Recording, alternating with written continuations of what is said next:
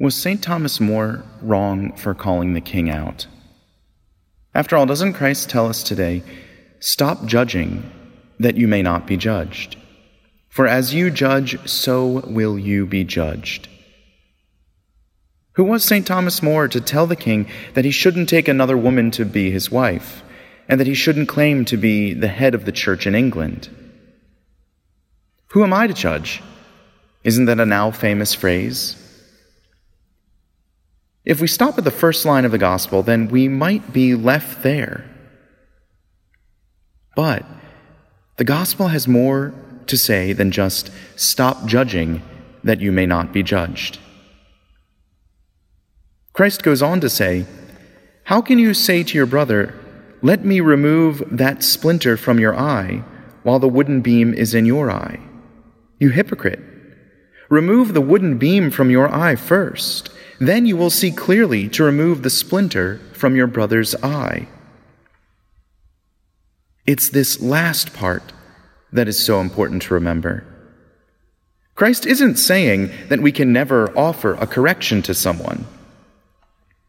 He's saying that we shouldn't do it from an impure heart, with impure motives, or without the humility to recognize that we are sinners too.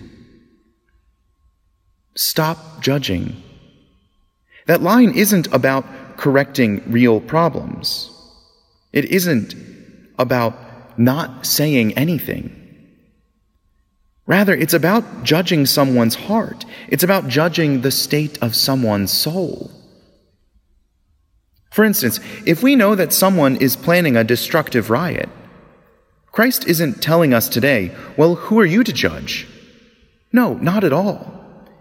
In fact, we should encourage them not to be destructive.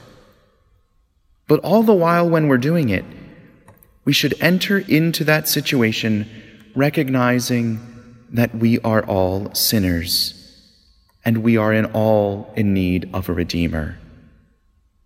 We should recognize that we need to enter into that plea with pure intentions, and that we need to remove the log from our own eye before we plead with someone not to use a beam to break a window.